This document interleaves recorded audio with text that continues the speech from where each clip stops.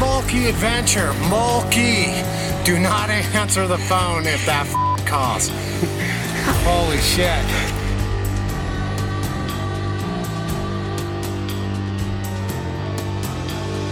All right, welcome back to another Cold Fear podcast. I'm your host, Aaron Mulkey. It's been a little while, and finally got a chance to kind of sit down with some of my friends. They've been on the podcast a couple of times, Mr. Dan Vastyan and Christian Baumeister, and just kind of had a general conversation. It's been a while since we all sat down here and kind of talking about last season, talking about this season, talking about like kind of what's going on right now. I kind of get in briefly to kind of some changes in my life. I'm going to get into that in another podcast. But yeah, you know, this is, if you're tuning in to hear some really cool ice climbing stories on this one, you're not going to get that. You're going to get some really good Grizzly stories. And you know, if you're thinking about coming to Cody and climbing ice early in the season, you better start thinking about Grizzlies because they're definitely around. But yeah, this is just really a fun conversation, and really the Cold Fear podcast is, you know, me just talking to people and having good conversations. And sometimes those are stories with really great people, and sometimes they're just sitting down with my friends having a conversation. So I hope you enjoy this one. We do get into hunting, so if you're a big, you know, anti-hunter person, I totally respect that. We don't talk anything gory or anything like that. In fact, we actually talk a little bit about, you know, the regulations and the winter kill that was really devastating in Utah and southern Wyoming. So there's nothing talking about shooting things or anything like that. But just a heads up. So, and I do think it's informative. You know, I mean, I think it's really important, you know, even political, always listening to the other side and, you know, hearing their point of view and their perspective. I think it's always good. You know, if we always listen to what we want to hear, you're never going to learn. So, all right, here you go. Enjoy this podcast. Whoa, hey there. I forgot one thing. Wyoming Ice Festival, January 4th through the 7th, 2024. Registration is open. It is going to be a damn good time. Got some really great speakers on tap. I'm going to announce those here pretty soon. And clinics are going to go live October 15th. So be tuned in for that. But registration's already looking really good. So I think this is going to be a fantastic second annual Wyoming Ice Festival. Don't miss it. I mean, come on. Highest concentration of ice in North America, right here in the South Fork Valley, in my backyard. Come and check it out. See for yourself what it's all about. It is an amazing place.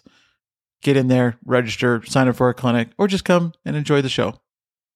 Nice. I'm going to give your listeners a $1 billion business idea. Here it is. Oh, here we go. If anybody can invent this, potable antifreeze. Wait, what? Potable antifreeze. Potable.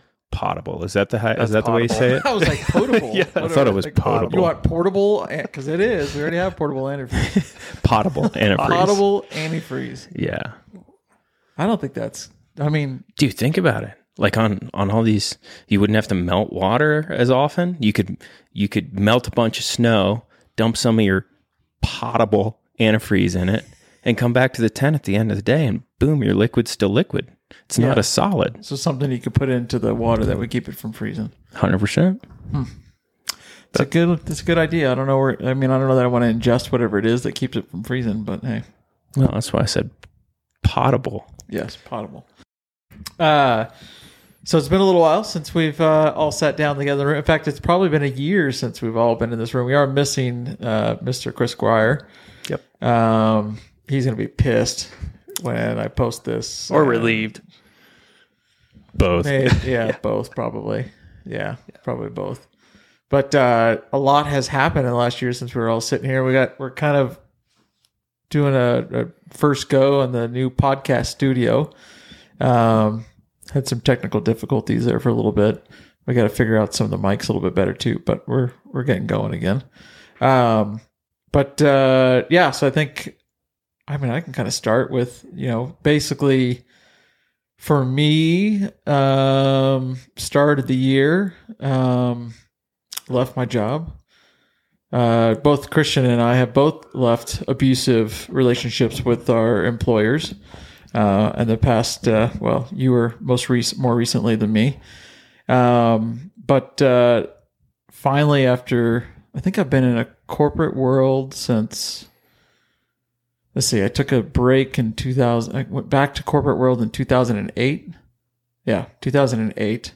Worked for that same company, and left for the first of the year, and now just doing the athlete kind of whatever comes my way, fun stuff. It's been pretty cool to not have to be on 6 hours of conference calls a day and 300 plus emails a day, managing 1,500 people and all that fun stuff. So it's been really exciting to step away from that and just pursue the things that I love to do. I thought I'd have a lot more time on my hands, but it feels like I don't know how I ever worked a full-time job and did what I did. So that still kind of blows my mind. And I think Kelly's like, my wife is kind of like, what are you doing today? Like she asks, it's almost like I don't have anything to do. You know, I'm like, well, I got plenty to do. It's the best way to get you riled up is ask that question. It does, though. I know it does kind of get me riled up. So, because I was so busy for so much of my life. Yeah. I mean, days went by real fast. Especially in working 3 time zones, 4 time zones. Yeah. You know, like those days were really long. Yeah. Yeah. So I think like for people that maybe following on social media and they're like, man, Aaron's got this super great life. He's always playing. Well, I didn't always play. So I definitely had a very much of a corporate job. And I think I'll maybe go into that a little bit more in another podcast, but, had a pretty good season, a lot of festivals and things like that. Definitely didn't accomplish a lot of things that I wanted to. But I don't know, what was your guys' winter like? Did you feel like you accomplished what you wanted? I mean, you had a bit of a bump in the road, Christian. Yeah. You know, the 3 most stressful things you can ever do is career change, have a kid, and do a house renovation. And I decided to do all 3 at the same time. I never thought about that until now. You 100% did that. Yeah. In hindsight, you know, I might have done things a little differently, but it was really good to, you know, I learned a lot over the past 3 years working in that other industry. And it's been for the better to leave that and go back to the outdoor industry, which I absolutely love. And it's what I'm passionate about. And, you know, working somewhere right now with some just really awesome people and working on my next move there, which has been really exciting, stressful and exciting all at the same time. Yeah. What is your plan? So, I mean, for people who don't know, I mean, Christian used to work for I hired Christian actually. He didn't report to me directly, but you were in the corporate world of the medical industry for quite some time, and now you've left. And so you want to go back in the outdoor industry. Yep. What's the goal there? Yeah. So I worked in the outdoor industry for 8 years previous to going to healthcare. Did that for 3 years. In 2020, went over to that. And then left and wanting to come back to the outdoor industry, really trying to focus on sales management. You know, that's definitely where my heart is at and what I'm most passionate about and what I think I'm definitely the best at. So yeah, right now I'm working on an outdoor store as director of sales over there, and which has been a really good summer. It's been a really good time to get back and to make those connections with those people in the industry. And now I've been applying for a bunch of different roles. I've been in a leadership program for the past 4 or 5 months now, the Futures program, which has been really good. I've learned a lot through that. And yeah, I actually have an interview on Friday, which I'm really excited about with the company. So nice. We shall see what comes of that. Nice. And you have you've added to your household. Yep. Had a little girl back in June. Her name's Juno.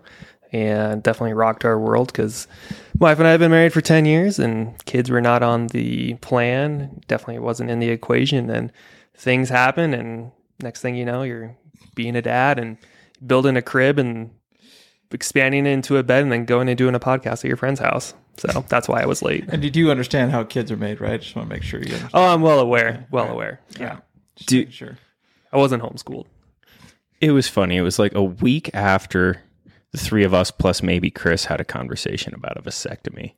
And I'm like, oh yeah, I got mine's scheduled. Like mine's booked, ready to rock. Let's go. And Christian's like, oh yeah, I gotta call him too. And I gotta get that done. 5 days, 6 days after that conversation, I'm sitting on my couch. Oh yeah. I'm sitting on my couch one evening and Christian just texts me a picture of a, what do you call it? Oh, the sonogram? Yeah, sonogram. Yeah. Text a picture of the sonogram, and I look at it for a second, and I literally said to you, I'm like, bro, is that yours? And you're like, yep. Yep. Yeah, we were in it. Yeah, and it was crazy because Megan, my wife, she didn't even know she was pregnant until 10 weeks in, right? And I mean, she was out there doing century rides, like staying super active, super fit.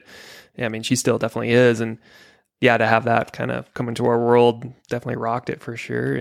But now we're on the other side of it, and she's awesome. Juno's amazing. She's incredibly smart and cute, and yeah, it's been a wild ride. And you still haven't gotten a vasectomy.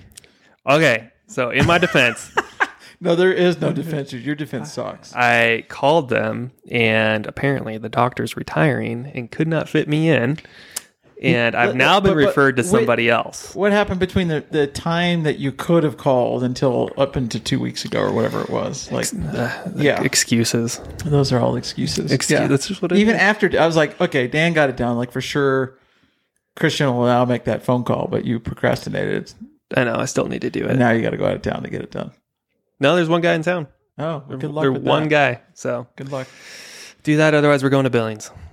That's going to be a long drive home. It's a very simple thing. It's good to do. Yeah. Much better for your wife. So It's better for everybody. it is better for Everybody everybody. wins. You're in, you're out. You walk funny for 3 days. That's the end of it. See, I didn't have anything. Mine was like, I could have gone, I think I wanted to go running the next day. And it's like, no.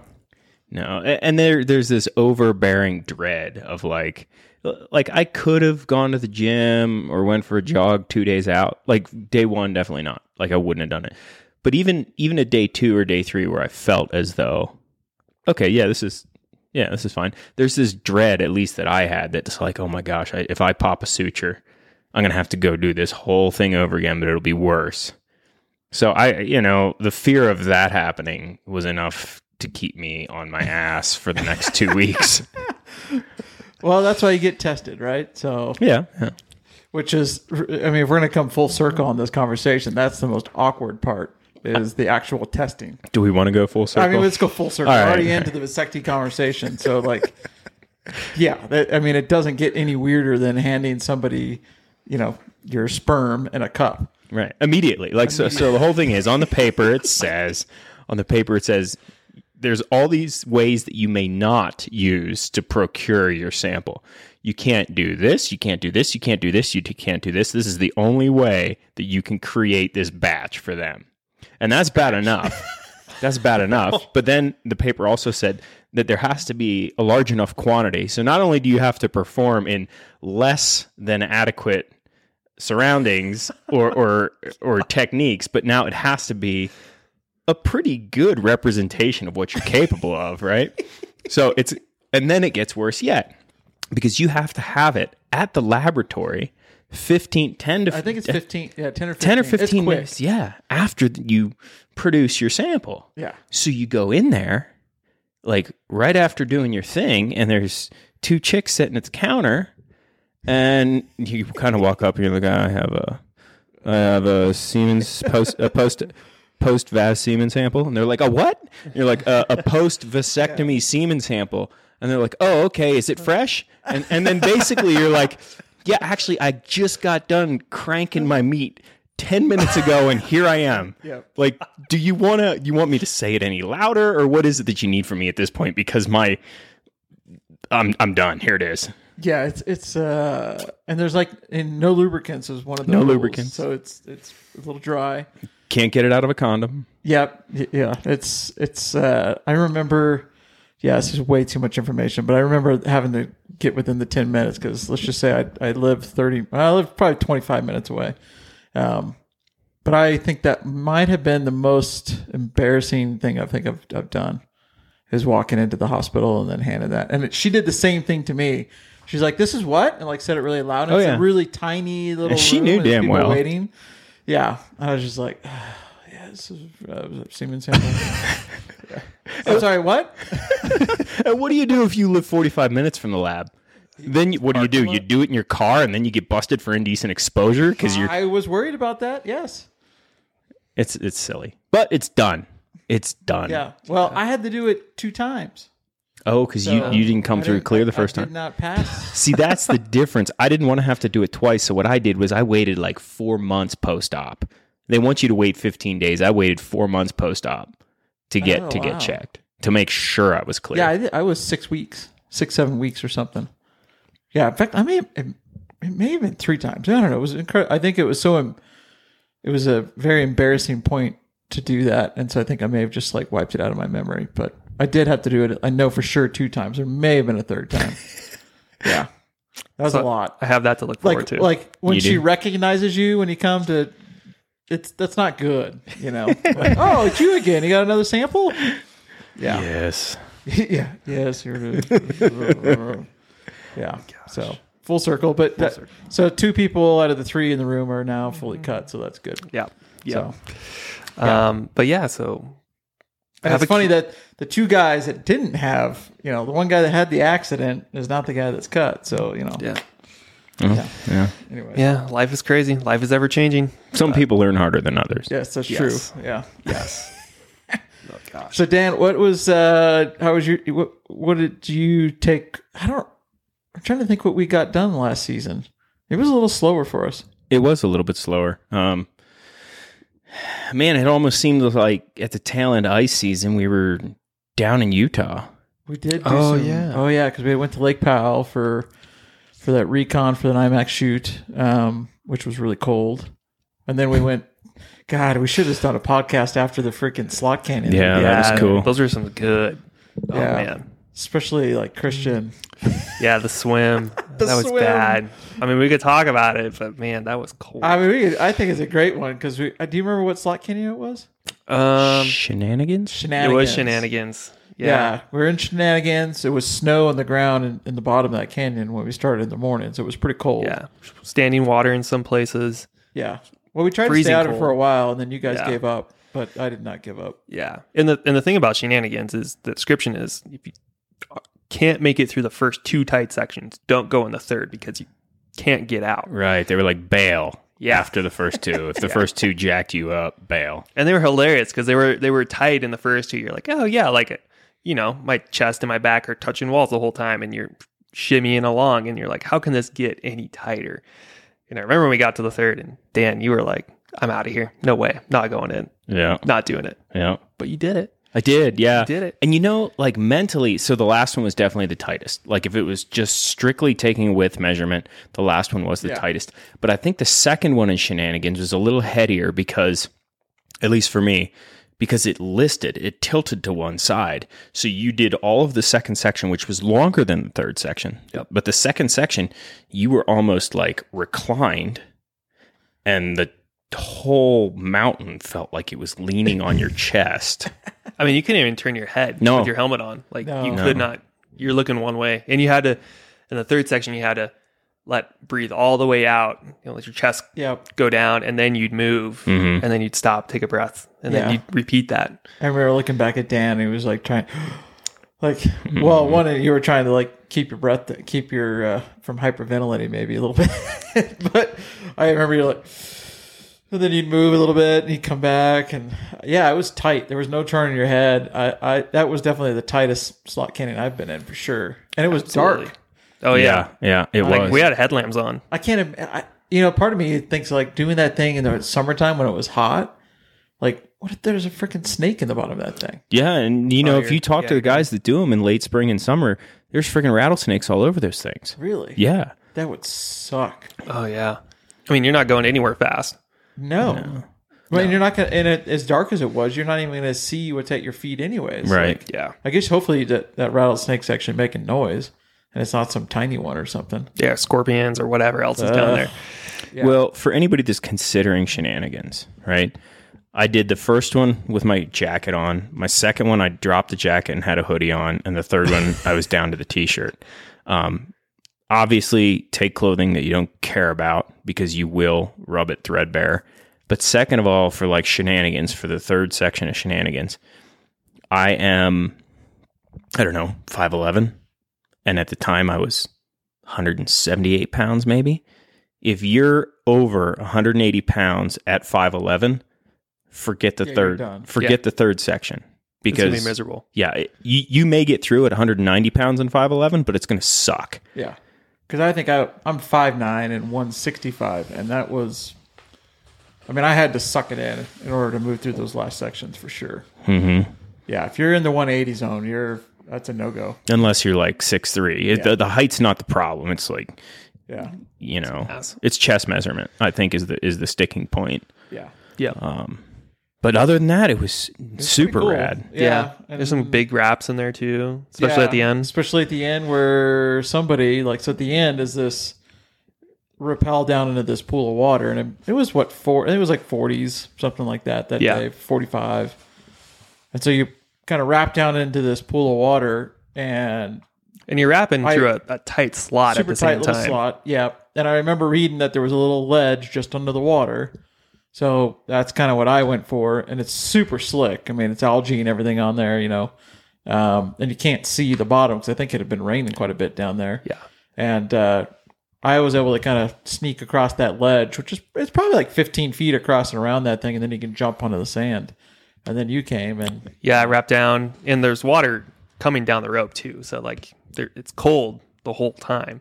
And came into the pool... And you have to take the rope off, right? Because you have to go all the way across. And I found the ledges to get started. And Aaron's on the other side trying to coach me through it. Dan's still up top. And I found the ledges. And, you know, I was trying to get to the next footstep. And my back foot slipped. And then my front foot slipped. And I just went down. And I did not feel the bottom of that pool. And it's a small pool. Like, I don't know, like the size of this room. It's not huge, but it was deep, and I did not feel the bottom. And, you know, I went all the way up to my mouth and swam out, and I was soaked. And it was so cold. And I just stripped down all the way down my underwear, threw it all in the sun, threw on the puffy jacket. And, yeah, it took a while to warm up. I mean, I hiked out. Because the scramble out was, I mean, like 5th class scramble. And I just climbed in my underwear and a down jacket the whole way out. Oh, that's right. Yeah, I forgot about that. Yeah, thankfully it was up. Yeah, to get you warmed up.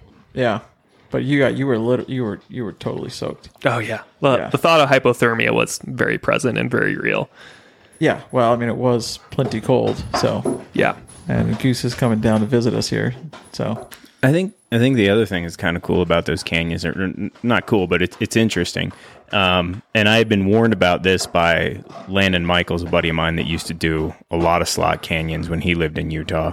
Has some first ascents on a few of them. But anyway, he was telling me that take gear you don't like, not just clothes, but like ropes, hardware. Take that stuff that you don't care about messing up. Because I don't know if you guys noticed, but if you looked at the beaners, what did we do? 3 canyons? Oh yeah. There's like, you could maybe do on the big beaners that we're wrapping off of on your belay device, you might be able to get 8 to 10 canyons out of a full size locking beaner before you've worn through it completely because of the rope getting covered in sand. Yeah, we should have gotten some of those steel carabiners. Yeah. With the steel plate in there. That would be the way to go next time. Yeah. Yeah, it definitely took a toll on some of that gear for sure. We also had one of the spiciest wraps that we've had in a while with some meat anchors. Oh, yeah. Oh, yeah. That was super fun, too. Because Dan went off of you and I? It was good to be the fat kid that day. So we go into the section of that wasn't shenanigans, was it? That was another. No, I don't. That was maybe it was shenanigans. I think it might have been. I don't remember. Did we do? No, Chris did shenanigans with us, right? No.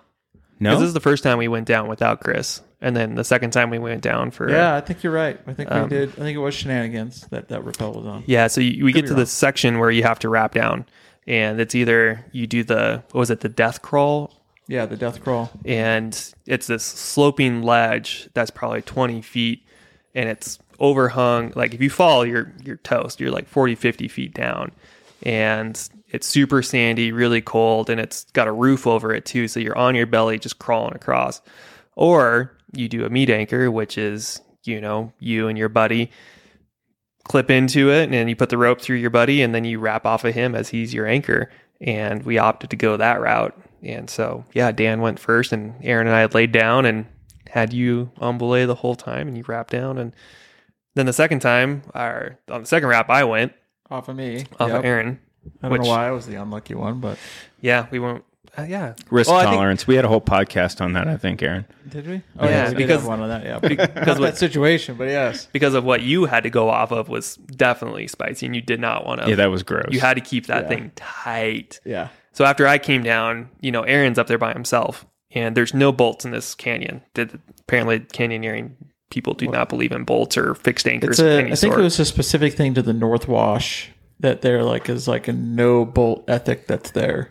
Yeah. Yeah. Yeah, so after I went down, beforehand we found a small horn where you could see some rope marks going across it. And we decided that, that would probably be the best bet for Aaron to go down. Because otherwise you do the death crawl and then you have to stem down that 40, 50 feet. Right. Which is still sketchy in and of itself. Yeah. I think if I'd had better shoes, like climbing shoes or just like sticky rubber, I would have been a lot more okay. Mm-hmm. But yeah, I was just doing that crawl, just the crawl. Because if you screwed up that crawl and you slipped, you're donezo. Yeah. I mean, you're not dead, maybe dead, but you're definitely not walking out of there. And getting out of Which that in and of itself would be a monumental effort. You'd have search and rescue. I don't even know how they get somebody out of that Probably canyon. have to helicopter, like long line somebody in, I would think. But then even so, you'd still have to move the injured person maybe a quarter mile through this friggin' slot canyon to get them to where a helo could pull them out. Yeah. And that horn you wrapped off of, when we say like a horn, it was not like a confidence inspiring. Yeah, it was. Yeah. It was a nub. Yeah. Yeah. It wasn't much. And if you took you had to keep the tension on it constantly. And if you took it off a little bit, it could easily slip off. Yeah. Easily slip off. So let's for a second talk about, I've heard it referred to as ghosting a canyon. That's what they call this no bolt ethic, is ghosting a canyon. And I'll bring up Landon because he's done a lot of it, and he's told me, what's the mindset behind that, and it is to keep kind of that North Wash area and a couple other areas in Utah, pristine. Keep it as pure as you can. Don't put anchors in because those anchors aren't super trustworthy in that sandstone when it gets wet anyway. Yeah. So the dead man anchors and those little horns and stuff. But my question is twofold. So, okay, you don't put bolts in. I understand the ethic. But then what you have is you get rope marks on all the rock from people slinging these tiny little horns. Now you got rope marks on stuff. Is that better than a bolt? And then the other question is, of course, as the canyoneer, you should be well educated enough to know what you're getting into. Take somebody that's good enough to pull this off, but inevitably somebody, sometime, some kids or whoever is going to get way out of their depth and they're going to end up dead in the bottom of one of these canyons. And then you're going to risk the lives of and spend tens of thousands of dollars on a retrieval effort. So in my mind, like I see both sides of the coin there. Like I understand the reason for ghosting it, but at some point there's a law of diminishing returns. If somebody really gets hurt or the sandstone's getting worn away from people slinging horns. Yeah, I think the rope marks is a pretty real subject because there were some that we did. I mean, we ended up making 2 trips down there and doing slot canyons and stuff. And there were some of those places that, the rope marks are pretty bad. And yes, if there was a bolted anchor in a spot, you could almost eliminate those rope marks with a bolted anchor. I don't know. Be interesting to talk to a canyoneer person somewhere really like a local that lives down there to kind of understand the ethic behind it and the thoughts behind that. I mean, I understand like not putting bolts in, but like you said, there is a diminishing return on that at some point. And I mean, some of that stuff too, some of that stuff's just luck, that you're not going to screw something up or you're not going to fall or whatever it might be. I wonder how many actual search and rescue situations I get into down there. I don't know, but the only other thing that I could see, and I'm not trying to take anything away from Utah canyoneering. It is badass. It is a ton of fun, and the people that do it in an exploratory manner are hard asses. I don't want to take anything away from it, but one thing that they could do to improve it. So let's talk about North Wash, just for instance. On this whole slope going down towards the road there, you've got, I don't know, a row of half a dozen canyons that all flow the same way, and some of them are pretty doggone close to each other. Within a couple hundred yards, 500, 800 yards apart, are the mouths of these slot canyons. And you really, really need to have a little bit of land nav experience, because if you drop in the wrong canyon, and you either the people don't have the experience for that canyon, thinking it's another canyon, or they don't have the gear that they need. They have the gear they thought they needed for Canyon A, and they accidentally drop into Canyon B. You could get your ass in a world hurt, because once you're in, you're in. Yeah. Most of them. Yeah. It is hard to get out of those. Yeah. Like, and a lot of, even those top canyon, even all those canyons, even though they weren't bolted, there was an anchor off of a tree. I think to get into shenanigans, there was a tree that was used for your wrap. What they could do is and maybe this is stupid, but it would be good, I think, to avoid all those horrible scenarios, potential scenarios, is put a sign on a rock or pound it into the ground at the top of that canyon saying, "Hey, this is shenanigans." I'm trying to think of the name of the one that Landon told me. Oh, yeah. Stay the hell away from Sandthrax. Yeah. He's like, I watched the video on that. Yeah. That was terrifying. Yeah, he was like, No way. don't go anywhere near that freaking thing. I think that there's probably two things there. I think one is kind of like you probably also keep a lot of people away because you're not signing things and dumbing it down a little bit. So probably just that unknown for a lot of people is probably going to be like, I don't know if this is the one. I don't know if I want to commit to dropping in. So you probably eliminate a lot of that. Whereas if you did maybe have signs, then maybe people feel, because I think sometimes when people see signs like that, they have a false sense of security. And so it's like, oh, there's a sign here. Like then, I'll be able to, somebody can also come and get me or whatever. Like I think seeing signage creates a false sense of security, in my opinion. And then I do think like, it's just like on trad climbing, like there's trad climbs that are really sketchy and scary. And so do you add a bolt to those? No, I mean, I would imagine, that the first descent team in a canyon probably is the one that gets to choose, what that ethic's going to be for that canyon. So do they want to put bolts in, or do they take a bolt gun with them? Or do they, if they're able to get down, without any issues, then do they leave it? I mean, that could be some of that North Wash stuff that the guys that put it in wanted to keep it that way. Mm-hmm. But I mean, there are some places, I mean, I don't know. I wonder like shenanigans, like with that where you had to do the body anchor and then I had to go off of that thing. I wonder how many actual descents that thing gets. But I mean, I think if you brought rock shoes for that traverse at the end, that wouldn't be so bad, I don't think. I didn't do the down climb, but I mean, the down climb didn't look insignificant either. So it's interesting though. I mean, I'd like to know more about it. Like, cause you go to Moab, there's bolts everywhere. There's glue ends everywhere. Yeah. And same in like Zion from what I've been told. Yeah. So it's definitely a little different ethic that's in some of these other places. And talking to somebody that's done everything in North Wash multiple times and worse, I think that was kind of his approach to it, was that like, if you want to climb on bolts, go to Zion, or if you go to Escalante, or go wherever. But North Wash is not bolted for people that don't want to climb, don't want to go down on bolts. So, hey, that's cool. I get it. It's just sometimes you think about like, what the was thing the that idea? would make me weigh that is the whole rope mark stuff. Like that's the only one that would make me kind of like, I don't know, man. We put bolted anchors in, then we're not going to have these rope marks that are all over the place on here, and some of them are pretty rough. But I mean, there wasn't a ton of those, but most of the, I don't know. Yeah, I could see it both ways. Yeah, where they existed, they're undeniable.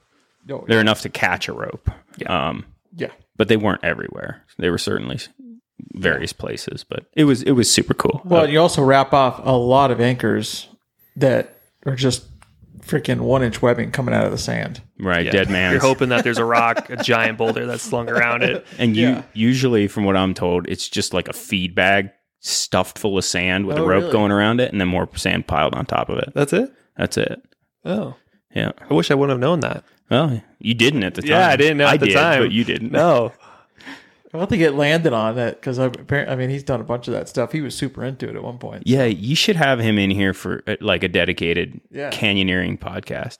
Dude, he's a wealth of knowledge in this stuff that he's done, like these X-rated canyons, like that you can't protect no matter, like, so let's say you're high stemming. Let's say, we did some stemming, right? And you're 30 feet off the deck. Stemming, if you fall, you land in sand and water and whatever.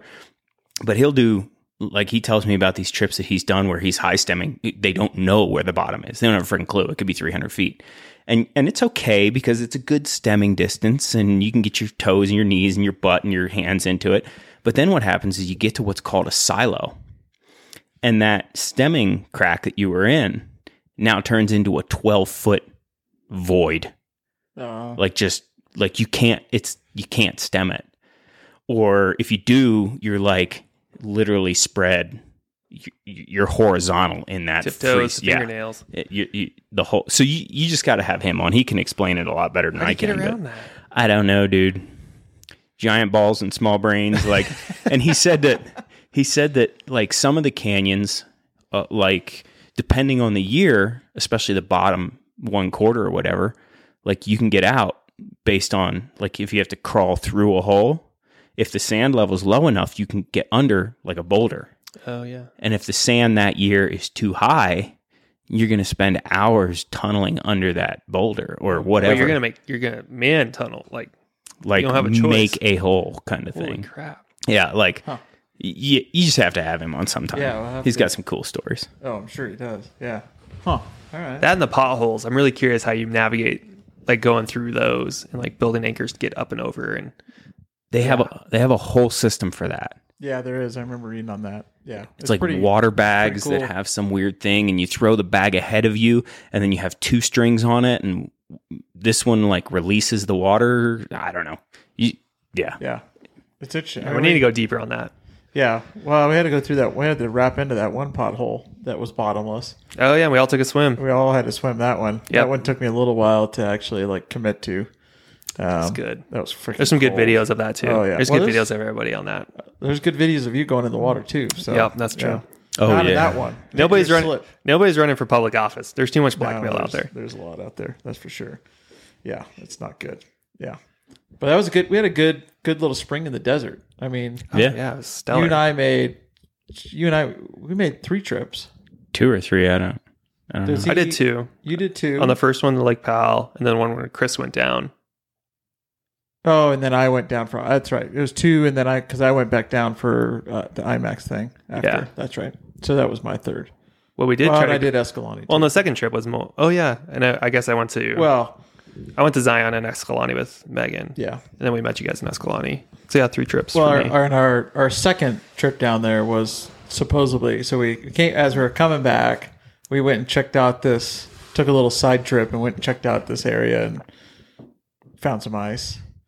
Some massive ice. Gorgeous. A couple of, like 2 beautiful ice lines and another like mixed line that were just ridiculous. Still can't believe that we saw them when they were there and all that. And so we didn't have gear. We didn't have gear. So we literally drove back. I think we were back for one night and then we got in the car and left. As it was warming up, unfortunately. And I think we literally missed that thing by 24 hours. If we'd had our gear the day we saw it, we would have been solid. Would have been good. Yep. But I think not that night, but the next night, or maybe it was that night. Yeah, that night it did not freeze. Or no, I think it did that night. It was the next day it warmed up. And then the night we got down there, it didn't freeze overnight. And then we went up to it and it was toast. It was done. That was a real bummer because that would have been freaking rad to have knocked off a couple of first ascents down in the desert on some super rare stuff. So I don't know. I mean, the snowpack they had down there was so ridiculously good that who knows? It might never come in for another 30, 40 years. Yeah, we may never see it in our lifetime again. But dude, it didn't look like that was super snow fed. Did it? It is a freeze thaw. So it could be just the right freeze thaw. But I do think that thing's got to have a decent amount of snow in order to create the amount of ice that it had. I think it was freeze thaw. So I don't think it was spring fed or anything like that. Although I don't know. I mean, none of us have been down there that time of year and gone to that area. So maybe it is there. I don't know. I don't know. And the ski lines that we found down there, Oh too. my God, The skiing. great. We got to take sleds next time, too. Like Yeah, we could spend weeks. We could spend a month down there. Well, because we did see some of those other ice climbs on the other side, and that other ice climb, that actually looked like potentially that would... Oh, that big one. Yeah, that actually looked like it probably does come in more often, I would think, with the kind of feeder it had. Yeah, that was huge. I wonder if those have been done. I don't know. It'd be interesting. I'll have to find out. It's one of those things you don't want to ask. Right. You don't. No. They are unclimbed. You ask after you climb them. Climbers. Yeah. Yeah, a lot of Utah. There's a lot of Utah ice climbers, but there's not probably a lot of Utah ice climbers that are willing to go spend days roaming around the desert looking for ice. So, I mean, I know a few places where guys are definitely focused on it, and there's some pretty rad stuff. I mean, Zion's what most people know, and Zion is pretty amazing, but it also just doesn't come in all the time. So it's all that stuff's so rare. So I think for most people, like, you don't want to go spend a day or two freaking maybe sitting in the car and not climbing any ice when you could actually go somewhere and climb ice. So, or do something else cool. or there's plenty of things to go do. Utah's got it going on as far as options. Oh, yeah. Yeah. Oh, yeah. Well, I mean, the plan is to go down there. So for everybody listening, we doing a little film called Chasing 300 with Winter Dance Media. He's going to be following me around all winter and the rest of the crew here. And basically, it's kind of documenting the for me getting to 300 first ascents. So I'm pretty stoked on that. I haven't really talked about it. I think I posted a couple things on social, but I really haven't talked about the film. And I'll probably wait to do that once Nathan and we're all sitting down at a table to really get into it. But it's going to be pretty cool. Filmed all through the winter, so we've got a bunch of cool trips planned, and one of them is a desert ice climbing trip. Going to a place where I know there's some ice, and then maybe going on a full-on search in the desert, and crossing our fingers and toes and everything, and hoping we can find some ice. So I'm pretty stoked on that. So, do you have a target climb that you're like saving in your back pocket? You're like, one's going to be number 300. I have a couple. Okay. So I have a couple that I'm kind of saving there, and so yeah, we want the 300. I want the 300 to be pretty special. Mm-hmm. And I have two specific in mind, and another third that is a potential there as well. It would be really cool to find something rad in the desert too, but the chances of that are really slim. That's something that's kind of like, I don't know. I just want the 300 to be like this pretty like notable, really cool ice route. It doesn't have to be super hard or anything. Just like I want to be able to look at that thing and go, yes, that's the 300 one right there. Absolutely. So I think it's going to be an exciting winter, and I mean, this winter will be really my first full winter where my only focus is climbing, which is pretty freaking awesome. And I feel like definitely been training pretty good all summer, doing lots of running.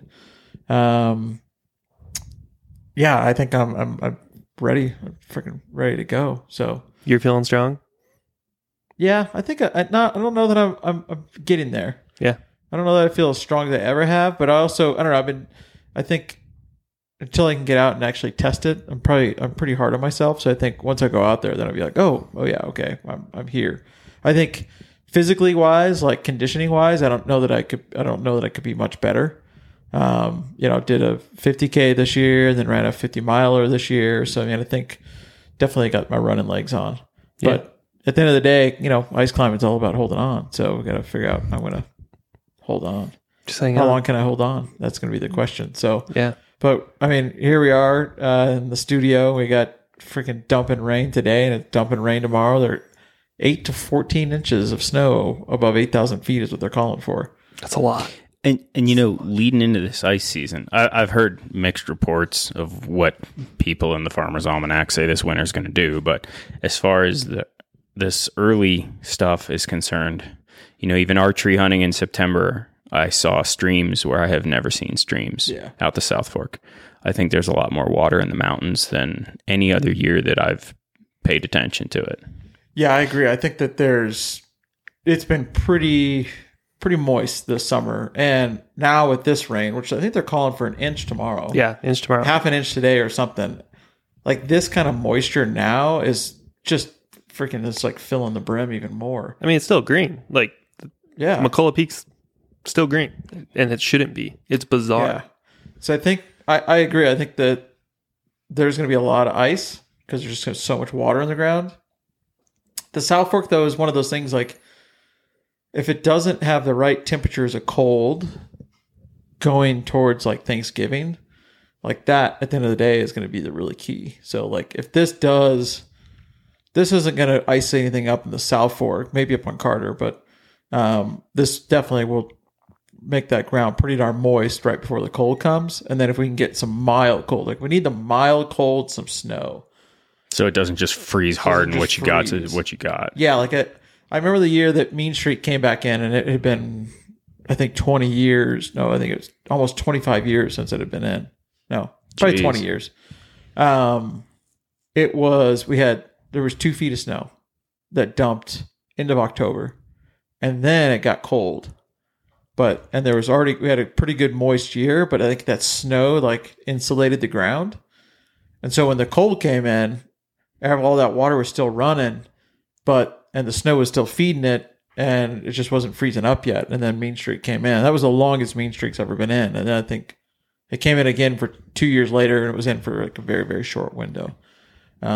So like I think Mean Streak's kind of a barometer of how, if it's a really good, then that one's in. But I remember I saw the footage today of when I did the first ascent of the Unicorn, which is to the left of Mean Streak, to the left of One Hitter, and it's a 2-pitch route over there, and that thing's incredible. And I haven't seen that since the first year that Mean Streak came. I haven't even seen ice on that. So it'd be really interesting to see just kind of what our weather does here. But I do think even if the rare ones don't come in, I think there's still going to be some really cool stuff that comes in with the amount of moisture that's in the hills right now. Yeah. There's a lot. Mm-hmm. And with an inch of rain coming tomorrow, it's kind of ridiculous. I'll be curious if we actually get that kind of snow. So I still haven't done moratorium. You haven't? No. I haven't either. And it's because I don't take you guys that stuff. I just could be other stuff. But we should get that knocked off this year, that's for sure. Heck yeah. Every picture I see of that route, it's like, damn it, I need to go climb that. Oh, well, I mean, it's pretty damn good. So how are you feeling this year, Dan, physically? Feeling strong? Everything but my back, dude. I jacked up my back in the gym in the spring. Oh, yeah. And that's kind of been haunting me this entire year, and I agitated it last Monday. Aside from that, I feel great. But I'm working around it and working through it, but it's there, and then who knows, in a week it could be gone.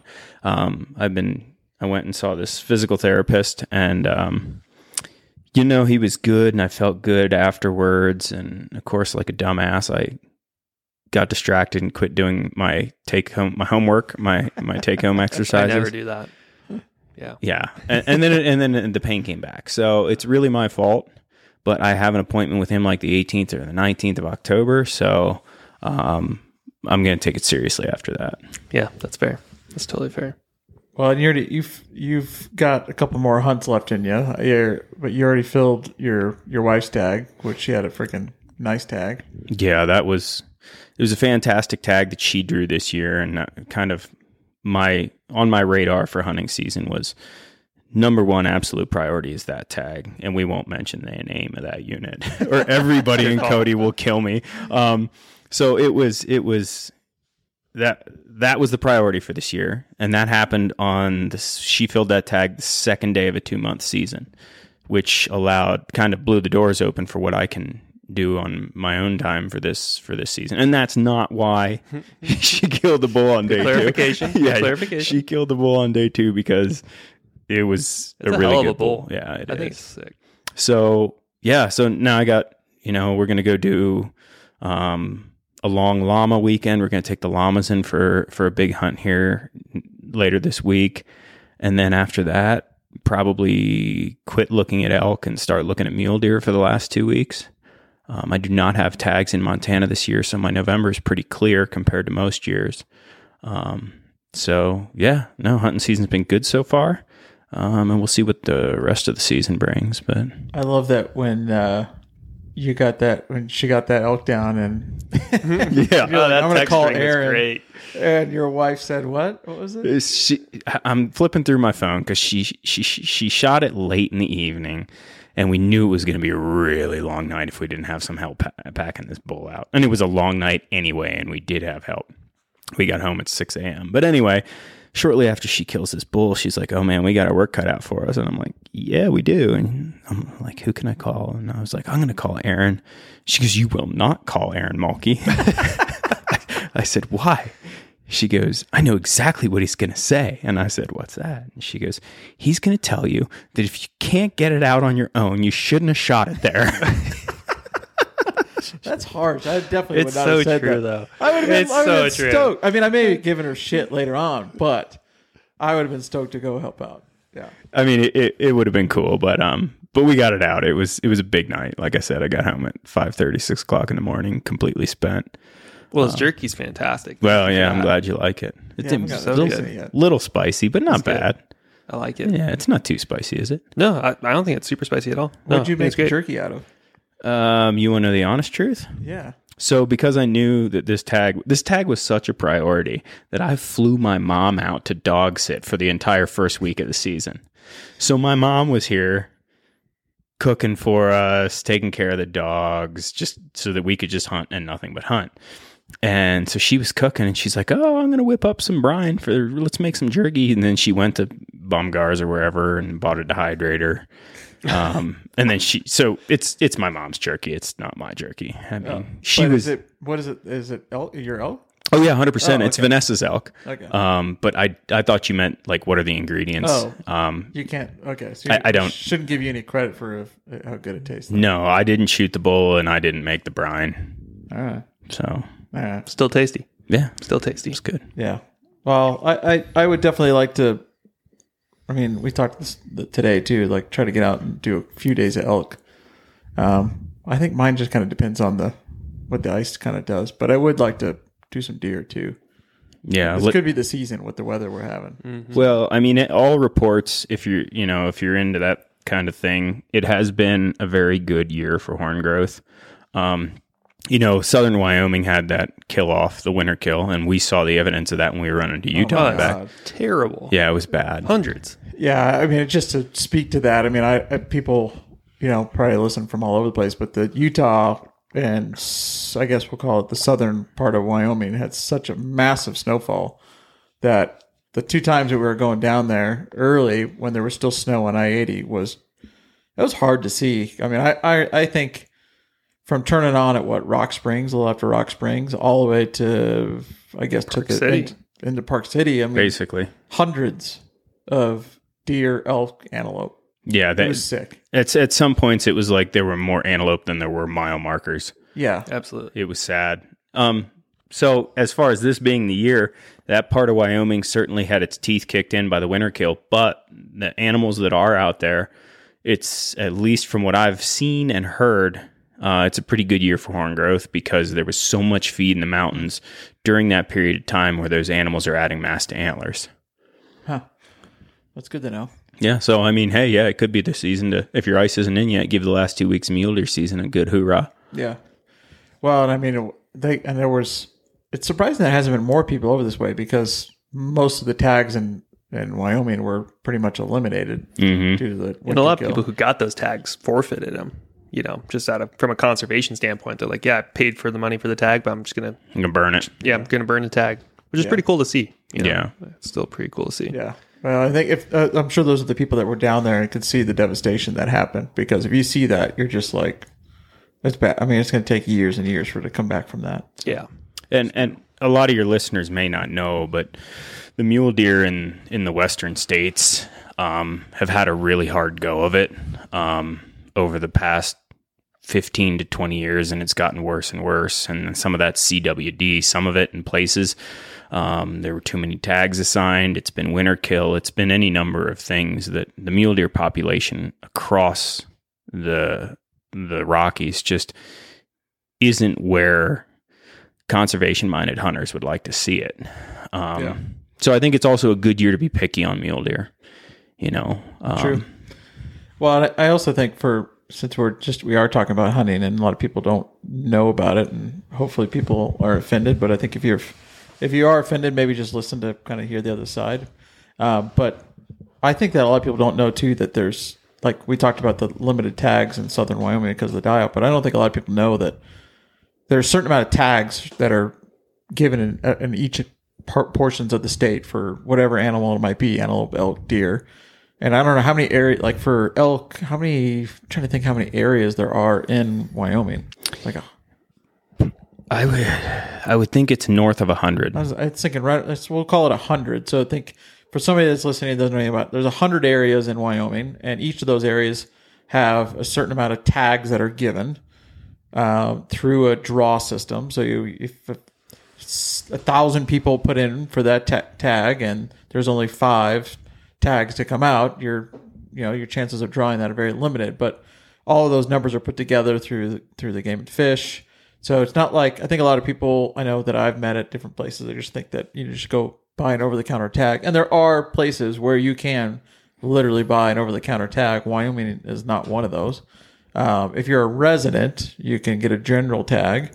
But there's not a ton of general tags general units, and we're a lot less people in Wyoming. But like there are states where you can buy one over the counter. Colorado, still over the counter elk, and in certain places, right? Yeah, and there's so every state has some over the counter. Not every one. I wonder how many states don't have over the counter. Well, I mean, so Montana has what they call their general big game combo. Put in for. And it used to be a guaranteed draw. So you had to apply for it, but it was like a 100% draw. Yeah. In the past 5 years, especially after Idaho changed some of their regulations, now you need to build preference points in order to draw anything in Montana. Again, as you already mentioned, Wyoming doesn't have anything over the counter. And basically how the game and fish departments arrive at these numbers and these tag allocations and everything, they have biologists on staff who are doing population surveys and health surveys, and they're managing the herds as best as they can. Wyoming's one of the more complicated systems simply because we have migratory populations. A lot of states, and that's not to say that elk don't migrate in Montana or in Colorado. They certainly do, but there's some states, the southern states especially, where there's very, very little migration here or there. But I mean, our mule deer, for example, some of our mule deer will move out of the high country and end up in the desert for the winter. They'll go 130 miles. So it's a little more complicated in Wyoming than it is in a lot of other states. Yeah. But no, to dispel the myth that, hunters can just go out and shoot whatever they want, whenever they want, however many they want. That's not the case at all. Yeah. You apply for tags, you draw tags. And then, if you're a conservation-minded hunter, which I think we all should be, not everybody is, but I think that that's growing more and more every year. What you harvest or do not harvest. Some of that has to do with whether or not you're given an opportunity, because it's not a guaranteed thing, right? I haven't killed a bull elk in 2 years. And some of that's due to time, the time I have to spend, or, some people, especially with mule deer too, mule deer hunters especially, they'll, okay, well, I don't want to shoot doe. Even though it's legal, I don't want to shoot doe because the mule deer population is hurting. Or, no, you know what, that buck's young, I'm going to let him walk. That's a personal decision. I think it's called humanizing. When you humanize animals, we project these human characters towards an animal that we believe that it's better or worse. It's worse to harvest young animals. Maybe there is some truth to that, but prey, mule deer are prey for large carnivores. A bear, a lion, a wolf doesn't give a crap how old an animal is. He's going to kill whatever he has an opportunity to kill. Yeah. But as hunters, and for the sake of conservation, we have to decide. And there's as long as it's legal, as long as what you're doing is legal, I don't think there's anything wrong with whatever somebody decides to harvest or not harvest. You want to shoot a young buck? That's your decision. If it's legal, it's legal. So there's a lot of argument among hunters about what you should and shouldn't be killing. But at the end of the day, if it's legal, it's a personal decision. Yeah, I think I won't say it's controversial because I think it's pretty spread. I don't know that there's definitely not like 2 buckets of those people. That's kind of there's a lot of in between, a lot of gray area with it, all that. But I think just even where people know, the success rates in hunting in general is really low too. So, probably also because you get a lot of people just buy tag and they go out and hunt one day and then they don't get anything and that's it. So Get a half mile from their truck. Yeah. Call it good. Yeah. That's most hunters in reality. Yeah. That's probably 75% hunters right there. I'll hunt 2 days and they won't do it for more than, half a mile from the pickup truck. Yeah. Yep. And I think that most hunters these days too, well, I won't say most, I think a lot of hunters these days that are going back are really no different than climbers. I mean, they just want to get out. They want to get outside, get in remote places and see new stuff. And yeah, if you get to harvest something, then you get to harvest something. But otherwise, like, it's not, that's not the end of the world. Like the goal is to just get out and get into these places. And it is I think it's very different when you go on hunting. Like I feel some ways more connected because you're so much quieter and you're a lot more sitting and listening and just watching your surroundings that you feel a little bit more connected to your environment. So, yeah. And a lot of people don't realize that, the best hunters are the ones that really, really understand the population that they're hunting. What does this animal need to sustain its life at this time of year? Because where an elk or a deer is existing in September during bow season is 180 degrees different than where they are in late season November in Montana. Oh, yeah. So you need to know, like, what's the food source at this time of the year? What kind of cover are they looking for? How far do they have to go for water? That kind of thing.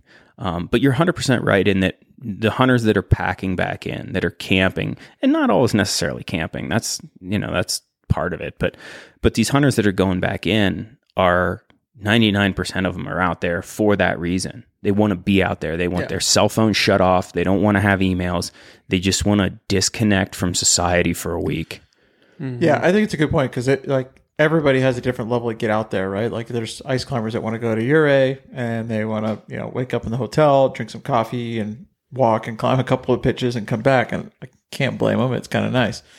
And then I think hunters is the same way. Some guys just want to go out and women want to go out and hunt and they want to camp in their fifth wheel or trailer and maybe walk a half mile from camp and sit around. And that's totally, and I think if it's fulfilling, then it's fulfilling. That's good. I mean, as long as everybody's getting out for the right reasons, that's all that freaking matters. Yeah. And I think watching that evolve in stages of life, as a hunter in your 20s, you've got energy and you've got time, just like you do as a climber in your 20s, right? You got time and you got energy.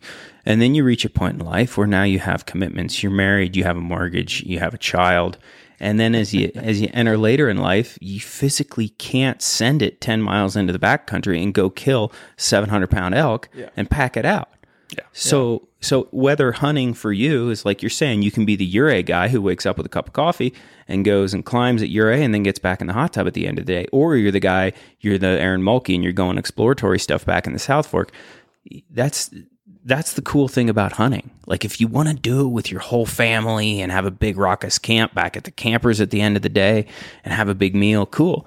If that's what makes you happy, then do it. And then the next guy is like, he's like, I want to go solo with a stick bow and maybe a tent or just a bivy sack. And I want to disappear for 2 weeks. Like you have that whole adventure spectrum of like, how hard do I want to go? And again, there's no wrong answer. Yeah. Do whatever fulfills you. And we do have one of those friends that's a stick bow guy. And actually, he was at the end or middle of a week-long trip that he was in the backcountry, and like some guys on horseback gave him crap. Yeah. He was like almost got in a fight in the backcountry. You're talking about Keeler, obviously. Yeah. Like, sent me a really funny Instagram message, and he and I were chatting, and he's like, he almost got into a scrap because some guys were saying that, you couldn't pack out an elk by yourself, and he took offense. He would. That. Oh yeah, he would. Keeler would. Not many guys that would, but Keeler would. Keeler did. Like hands down, those guys did not know who they were talking to. No, they don't have a freaking clue. He's a freaking animal. Yeah, he's hilarious. Like he would eat a quarter if he had to before he headed out. Like he would just stay back there and eat a quarter and not cook it, drop some weight. Yeah, he might even go raw. Yeah, dude. If I know that dude, he would have had a grizzly bear like tamed and doing tricks for elk meat. Like, didn't he get his tent torn into? Yeah. Pillow chewed on this year. Yeah, him and Natalie. He took Natalie out because she's really interested in learning how to hunt. And apparently, I think they saw like 12 bears, and then they were watching these bears, and then literally they didn't know it, but one of the bears came up to their tent. And like big rip through it and then grabbed Justin's sleeping bag and it's got like some bite marks in it. Yeah. It looked like he was just literally grabbing stuff to see if it tasted like something and then it didn't. So then he took off. Yeah, hunting in this particular part of the country is turned up a couple notches. It's full value. Yeah, with like me personally, I'll never go hunting solo unless it's like pronghorn in the desert. I'd go solo then, but in the mountains, no way. Like it's just. I think it for just me changes that the doesn't element. work for me. It changes the element for yeah, sure. like Yeah. it makes you feel a little more alive for sure. Which is, Oh, I'm yeah. sure exactly why Justin's constantly going out there, because it probably makes him feel more alive than anything. Yeah. He goes maybe further back than I would. Like I don't mind going by myself, but he likes to really get back in there. Yeah. That would be a little. That would be hard for me. I could do it, but I think I'd have to push myself well out of my comfort zone in order to accomplish that. So, but I don't know. I think the Grizzlies definitely changed stuff up, but I think definitely as we're coming into early season ice climbing, people definitely need to be aware of that too, because the South Fork is basically like the heart of grizzly country, and I won't say North America, but continental U.S. for sure. Yeah, No doubt. We're the largest concentration of grizzly bears in the lower 48. Yeah, and Absolutely. most of those living in the drainages that come into the South Fork. Yep. And the numbers that you hear reported about the number of grizzly bears that are out there are not accurate. I think they're under. Oh, yeah. When I sit at one glassing point, so this happened last year, my wife and I decided, hey, we're going to go out for just a morning hunt. We're going to sit from like sun up till 10 o'clock, bail, and get back to the office. Cool. So we do. So we hike 2.5 miles off the road, sit down at this glassing point that we like, looking for mule deer. 7 grizzly bears from one position. And you said Keeler was watching 12. So, whatever their reported number is there's 800 bears in the GYE. That's laughable. Yeah, there's no way. There's plenty of bears, and it does change the element. It's badass to see them. Oh, yeah. They're super cool animals, but you have to be cognizant when you're here, and it doesn't matter if you're hunting or you're climbing. You have to be cognizant of what you're doing with your food, what you're doing with meat if you're hunting. Where's the wind? I mean, everything. Just be aware. Yeah. Don't take it lightly. If you're coming to climb ice in the South Fork in the early season, have your bear spray and make plenty of noise. And 99.9% chance you will be just fine. Yep. Just don't be stupid. Yeah, I remember. I think it was the year Mean Streak came in. It was early. It was October. We were late October. We were climbing Mean Streak, and Justin was carrying his gun on his chest. I can't remember what it was. It was a fairly large gun caliber, and we ran into some people from I think they're from the East Coast or something. And Justin, our buddy, he's a mountain man. He looks like a mountain man too. Like he belongs in the mountains. And they rolled up on us, and they were like kind of shocked. They ran into somebody up there. I was actually shocked that they were up there because they're from out of town. They usually don't see out of town people that early. But and they were like, "What? Like very judgmental. Like what are you carrying a gun for?" And that day, as we hiked in, we kicked up a sow and a cub, going through the timber at about 50 yards or whatever it was, and we're like, well, there's grizzlies up here. Like, I'm sure you've crossed the tracks, because they were all over the bench because the snow had come in, and the deer, and I think it was early. Deer elk was open, but there was carcass. It was really good hunting in the South Fork because that snow had pushed everything down. So all those grizzlies were just going to town, and oh man, she was like, "What are you doing with that gun?" And he's like, "Well, have you seen the grizzlies?" She's like, "No, I didn't know there were grizzlies here." And he's like, "Well, we just crossed a track about 10 minutes ago, and we kicked one up this morning."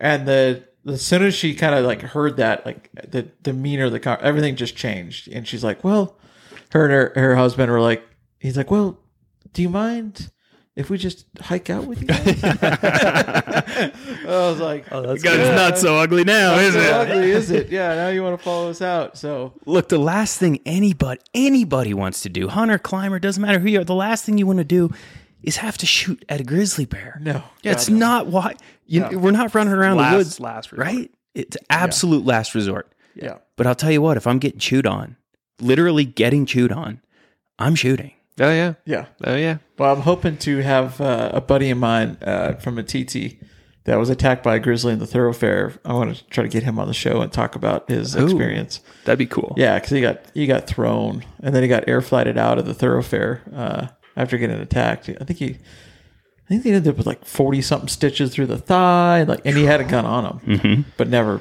had the chance to draw it. But yeah, she plucked him out of a tree as he was running. It's a pretty good story. So I got to get him on. That'd be good stuff right there. Oh yeah, yeah. So I got 2 charge stories. I got charged in Alaska in 2000, 17. And I shot the bear. And then the other one was a buddy of mine who didn't have a gun. He was along with another hunter. He didn't have a gun. His story's spicier than mine. He had just an absolute huge boar charge him. And it's kind of a bluff charge situation. This bear came running up the hill at him. He wouldn't have had time to draw a pistol even if he had one. And this bear hit him. Basically hit him like a bowling ball. Oh my gosh. Knocked him over, and the bear just kept going. Just gone. The bear ran through him and kept going. And, I was talking to him because this happened. We were about 5 drainages apart from each other. And we both had these interactions on the same trip. We weren't hunting together, but we were flying in and out together. And I was asking him about it. And he's like, dude, don't tell anybody this. I'm like, hey, dude, whatever. I'm sure. And he's like, I legitimately pissed myself. He's like, no. And I did exactly that. I laughed at him. And he's like, no, Dan, I'm seriously like, I lost control of my bladder. And I'm like, dude, no judgment there because you got run the hell over. Yeah. Holy crap. Well, what was it? It wasn't Steve Ranella. Oh no, Steve Ranella was on the hunt.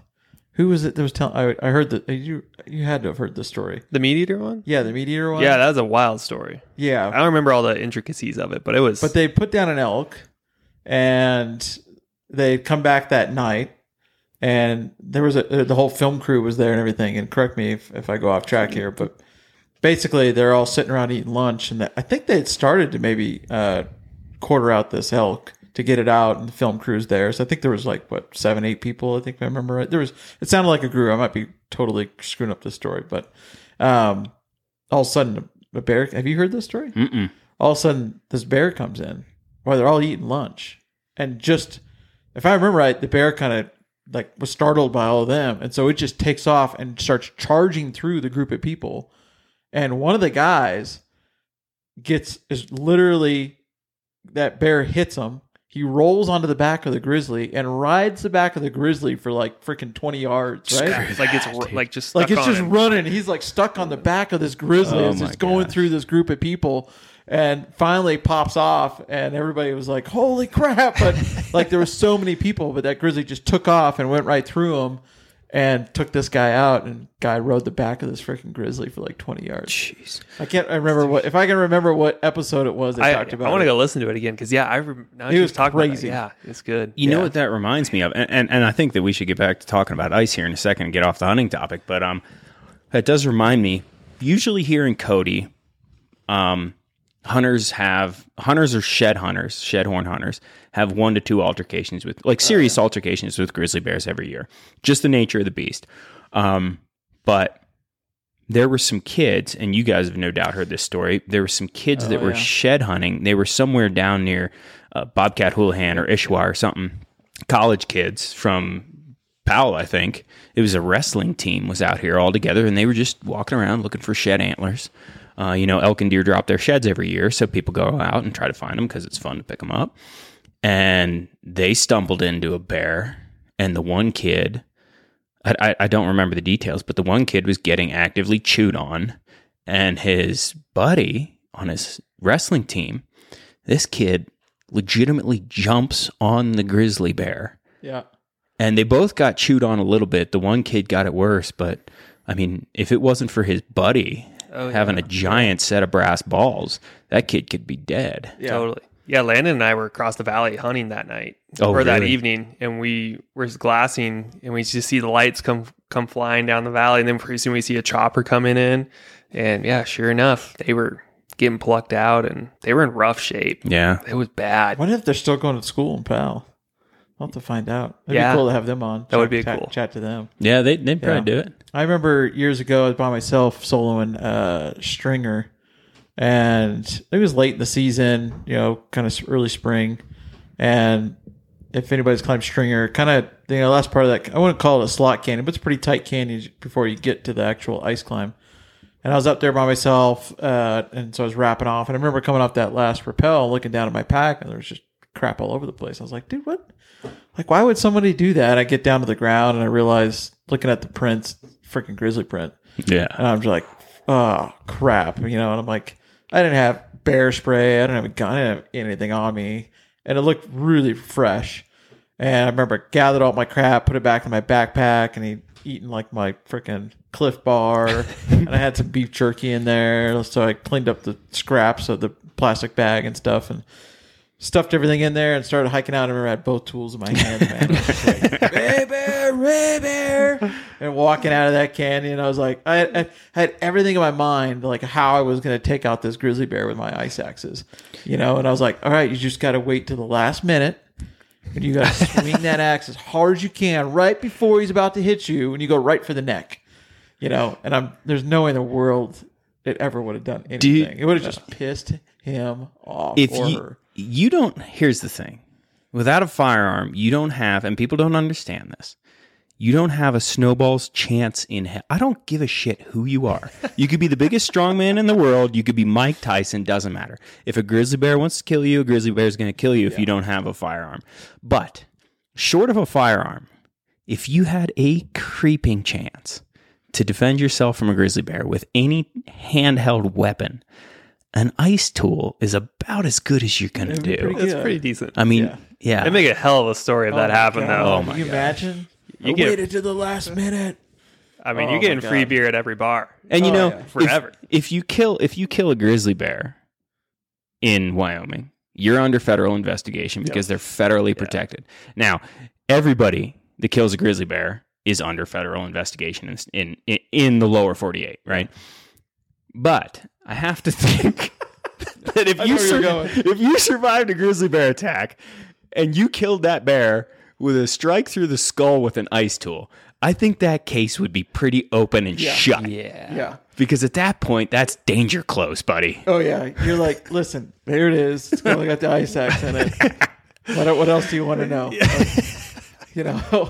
That's oh, my God. Open and shut, man. Oh, my God. Well, so I as I was hiking out of that thing, I had all thought in my head, definitely was going to wait till the last minute.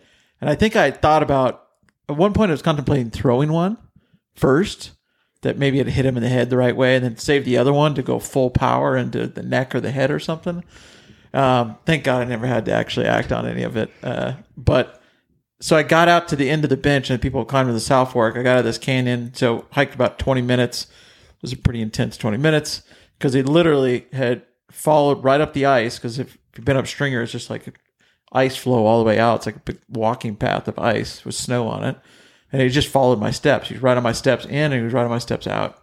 And got out to the bench where it kind of opened up, got up out of the drainage. He had still on my tracks. And then, boom, he had cut off my tracks to the left right when he kind of got to the bench where it opened up. And sure enough, dude, that guy was about 200 yards down the freaking bench of the South Fork. So I figured I was probably 15 minutes behind him. Yep. Man. That's close enough. And for people that think that we're sitting here laughing about talking about killing grizzly bears with ice axes, as if it's funny, like, no, I mean, it's funny to joke about it simply because that would be such a pathetic thing. But, until you see what these animals are capable of, until you see them drag a full-grown bison uphill and realize that 95% of the time they're peaceful. Yeah. But the 5% is so devastatingly terrorizing. There's a dude that lives in Clark that hasn't come out of his house since he got attacked by a grizzly bear up there 20 years ago because he doesn't have a face. Oh, I remember that guy. Yeah. It doesn't, and those are the guys that survived. There were 2 people killed down south of Jackson, 5 years ago? Yep. It's rough. It's not likely to happen, but if it were to happen, it's...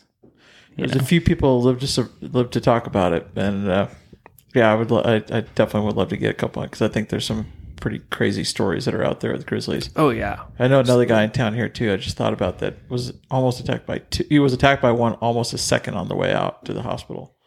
Yeah, that would be good too. Well, that sheep hunter that I helped earlier this year, Sam. Oh yeah, the one that called me, as he was up there on top of that mountain. He was kind of talking with another dude that had a sheep tag this year, and I don't know if I told you this guy or not. Told you guys this yet or not, but there's an outfitter around here. I'm not gonna mention his name, just because I don't know if he'd want me to. But he had a pack string up there. He was also hunting sheep for himself. He had the tag. He did not have clients. He was by himself and he had a whole string of horses. And his horses are mountain stock. Like, he's an outfitter. These horses get run in the mountains every year. And he's riding up that trail, and I know right about where he was. And his horses have seen bears, right? But he runs into, and for what reason, I don't know. Maybe there was a dead elk or something, and this was before elk season. He ran into a group of 8 grizzly bears. Oh, yeah. 8 of them in a wad, like they were freaking coyotes or something. It blew his horses up into a giant wreck. He fell off, busted up his back, can't hunt this year, turned his sheep tag back into the state because of the injury. And this was when he was scouting. This was before season opened. Crazy. Just boom. A wad of grizzly bears. A wad. Like, when do you hear about, sure, a sow with 3 cubs. Yeah. Okay. But not a wad of mature grizzly bears. That's like Frank's Peak. That dude from New York got mauled last year. Oh, that's right. Yeah. You know, you go up Frank's Peak in the middle of summer, you're going to see 24 of them. Yeah. Moth season, they're just yeah. ripping those hillsides apart. Yeah, so you don't go to Frank's in July. No. No, it's just not smart. No. Yeah, there's some good stories for sure. Yeah. Well, for those that are tuning in to let's talk about some ice climbing, I apologize, but we had some good conversation here. Little fun Wyoming conversation. If Steve Ranella ever wants to come on and tell some stories, he's welcome to come on. I'm sure he doesn't listen to the Cold Fear podcast, but We'll take him ice climbing. we'll take him ice climbing. Oh, that would be cool. It would be cool. Yeah. Take the crew ice And climbing. we've got some ideas for some stuff like that too. So, but thanks for everybody tuning in, and hopefully with this current weather system coming in, looks like the warmth of summer is gone, and we got cold and some snow settling in now for a little bit.